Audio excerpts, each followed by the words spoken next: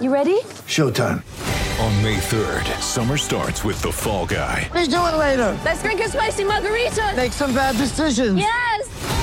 Audiences are falling in love with the most entertaining film of the year. Fall Guy. Fall Guy? Fall Guy. That's what the poster said. See Ryan Gosling and Emily Blunt in the movie critics say exists to make you happy. Trying to make it out? Nope. Because I don't either. It's not what I'm into right now. What are you into? Talking. Yeah. The Fall Guy. Only in theaters May 3rd. Rated PG-13.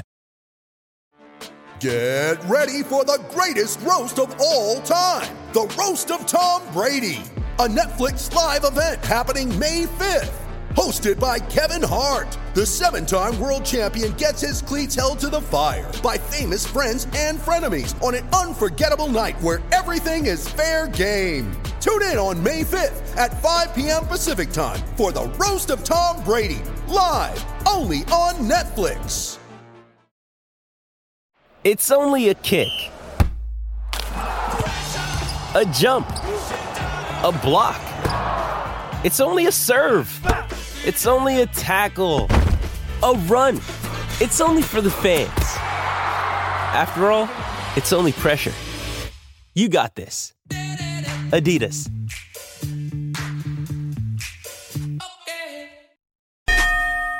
Hey, Five fans, it's Michelle Joy Phelps, and I'm joined now with Tommy Fury. Tommy, it's good to see you. Yep, good to see you. How have you been?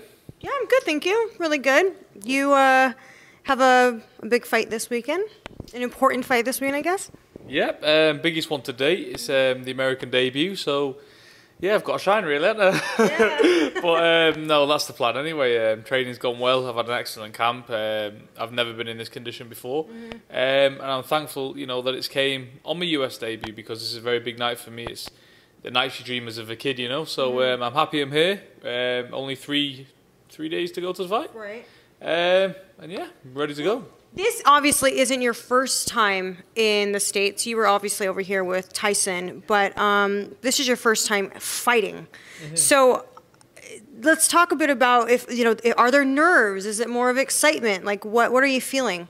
Definitely, it's not nerves. It's just an excitement to get in there.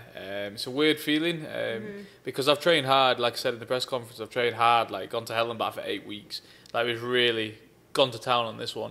So it's just a matter of fact of getting in there now and just showing what I've been working on in the gym, and every performance showing something new. And that's what I'm eager to do on Sunday. I just know in my head, I've gone over it 150 million times. It's just about It's just about going in there and getting it done and executing it. So I just can't wait. I can't wait. So Anthony Taylor, let's talk a bit about him. I interviewed him earlier today, and he said he sort of manifested this fight into existence because he said that a few months prior to Jake suggesting that you guys fight, he had actually tweeted you saying that he wanted to fight you, and then somehow, some way, everything just sort of fell together, and here it is for him.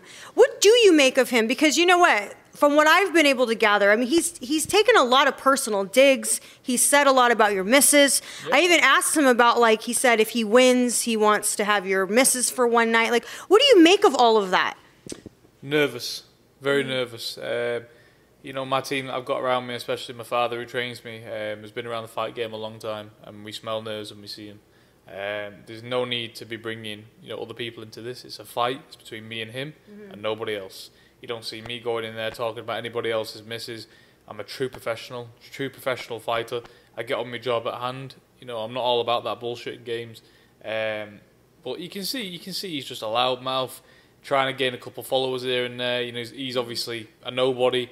And he's fighting someone like me who's got a big following. He's trying to take my followers and make them try and follow him, but it doesn't work like that. And especially if you're trying to do that, I think he's going the wrong way about it.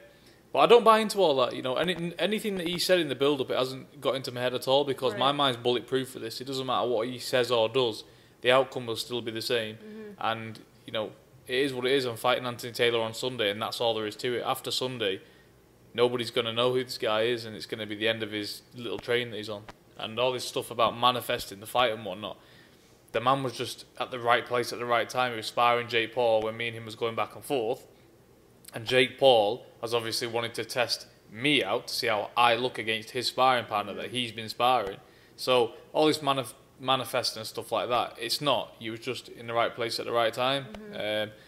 All what the man says is just bullshit.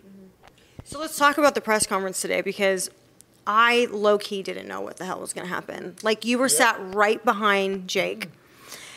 Do you know what? When you walked past him, hold on, when you walked right past him and he had his hat on, I swear to God, I was just waiting for you to, like, smack the cap. Honestly, right? I swear to God, there was about 10 to 15 moments in that press conference where I was bored and I was just looking around and I thought, should I take this man's cap now? Should I take it? It's like when you're queuing up to get on a roller coaster and you got all that adrenaline in you before you're about to do it. I swear to God I was going to do it. I was going to just reach over because my arms are very long. I was going to go whoop and take it. But I knew if I'd have took that hat, it'd have been complete carnage on stage. And my dad probably would have got angry because my dad's one of these on fight week. You know, you need to save all your energy. Don't get involved in the bullshit. Conserve your energy. If I'm out there having full-blown wars before the fight, you know, I don't know. It is what it is. But maybe if I was in Tyrone Woodley's position, I would have done it. There definitely would have been a bit more heat if I'd have been fighting him tonight. But yeah, the moment was there. But it is what it is. Like I said before, these guys were talking when I was across the pond in the UK. They were talking big, and I mean big. Videos left, right, and centre. The man was sat right in front of me. He didn't turn around once. He had nothing to say to me. And when we walked through the curtain, I looked in his eyes, looked straight away. He didn't want any part of me, and he doesn't. He doesn't want any part of me. Were you surprised that he didn't do more? Because I think everyone was expecting that he was going to probably have a little bit more of a verbal exchange with you. I think he was just, you know, he's obviously got his hands full on Sunday with Tyrone Woodley, and I think he's concentrating on that. And he tried to allude to me a little bit today, and obviously I give him a bit back. I'm not going to stand there and let him run away with himself. And he didn't say anything back to me. You know, he's meant to be the king of trash talking and the king of this and the king of that. Where was he at today? He was very quiet, you know. He doesn't want any part of me because he knows full well what happened in that fight. So I'm not going to entertain him. I'm not going to have Jake Paul, you know, I'm not going to throw his name out there all the time. I've got a job to do on Sunday, and we're going to get on with that. So I interviewed Jake today, and he sort of admitted, like, to having a crush on you. Like, he said he was saying some very flattering things about you, calling you a really good-looking guy. And what did he say? I want to grab his cheeks. Thank you very much, Mr. Paul. Appreciate it. I've got to say, I don't really feel the same towards you, mate. I mean, listen, if it comes down to the nearly really, you know, he is what it is, isn't it? He's a blogger, he's a YouTuber, he's done very well for himself. You know, there's no bad blood or hatred towards the man. He hasn't really done anything to me. Yeah, he said some disrespectful things, but, you know, it's the fight game. At the end of the day, me and him were sort of on a collision course, and, you know, if the fight happens, the fight happens. You know, of course, there's going to be fireworks in the build-up to that and everything else that comes along with it, but if it comes down to the really nitty-gritty of it, I don't hate the guy. I don't hate the man. Like, I'm a nice guy, you know, I've got time for everybody. You know, what is there to hate about? You know, we're just probably going to fight in the future. There's no way around that. You know, it is what it is, isn't it? Well, speaking of fighting in the future, so should you both be successful on Saturday night, do you actually anticipate that you both will call each other out? I mean, God willing, we both come through on Sunday. God willing, I get the win on Sunday. I'll definitely be hanging around for Jake Paul's fight, and, you know, God willing. Oh, so you got to be at the post-fight press conference, Tommy. Oh, don't worry about that. If you're going to see TNT before that post-fight press conference, I'm going to be hanging around. God willing, I get the job done. I'll see what his outcome is, and if the time's right, I might just do a little Prince Naseem Hamed and flip over the ropes and take centre stage. So it's definitely going to be fireworks. Got to come through Sunday, and I think towards the end of the night with myself and Jake, it's going to be quite entertaining. When it came down to him sort of taking certain low digs, right? How did you and Molly sort of react to that? Because I can only imagine that was, I mean, because he's got such a large following, you both have such a large following, I can only imagine what the comments were like and just even harassment. To be honest with you, our first reaction, me and Molly just started laughing to each other. Yeah. We was on the sofa and we was like, oh, what is this?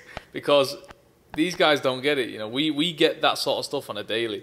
The amount of messages I get and she gets saying, oh, I slept with Tommy last night, oh, I was with Molly last night, I was doing this, I was doing that. we get it every single day, all day, every day. You know, we've had that for 2 years now, so that's not going to ruffle any of our feathers. Like, it doesn't work, that sort of stuff. Sticks and stones will break my bones, but names will never hurt me, and that's just the way it is. Like, we're used to that sort of stuff, so nothing that they can say is going to affect us in that way, and it hasn't done. So far, I mean, you're still obviously climbing up the ranks yourself. With your brother, is it challenging for you to sort of step away from that and really kind of develop yourself as Tommy Fury and not Tyson Fury's younger brother? Is that challenging for you? No, I've said this many... Because even today when they announced you, it's always, you know... Yeah, no, I know what you're saying. You know, the brother of Tyson Fury, the heavyweight champion of the world, but those are the key points. When you are the brother of the heavyweight champion of the world, you're always going to be in that shadow. And don't get me wrong, it's an absolutely amazing shadow to be in. And it's absolutely, you know, a blessing to have him there, because all through this week, you know, I've been speaking to Tyson, because he's obviously made his American debut before. He's pretty much, you know, walked me through the process before I even got here. So I'm so lucky to have him on my shoulders and him to be there if I have any problems. But as far as, you know, pressuring and having pressure on my shoulders because of the last name, no, there's none there, because I'm not trying to emulate Tyson. I'm just trying to be the best version that I can be. Right. You know, I started boxing to be the best boxer Tommy Fury can be. I didn't start boxing to try and be somebody that I'm not and be somebody that is not me. So all as I want at the end of my career to say is, you know what, I was the best guy that I could have been.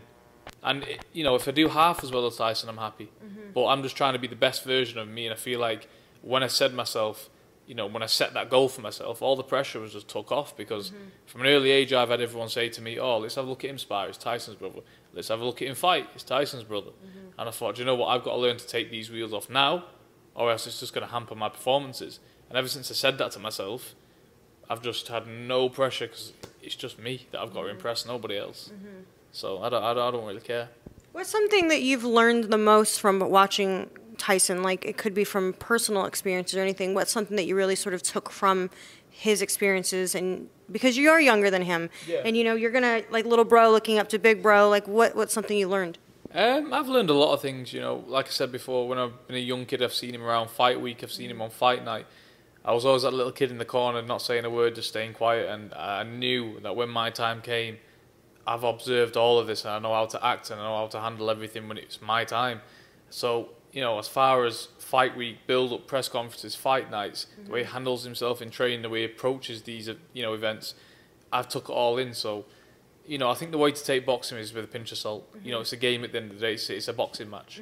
You can't pressure yourself up. It is what it is. It's going to be what it's going to be.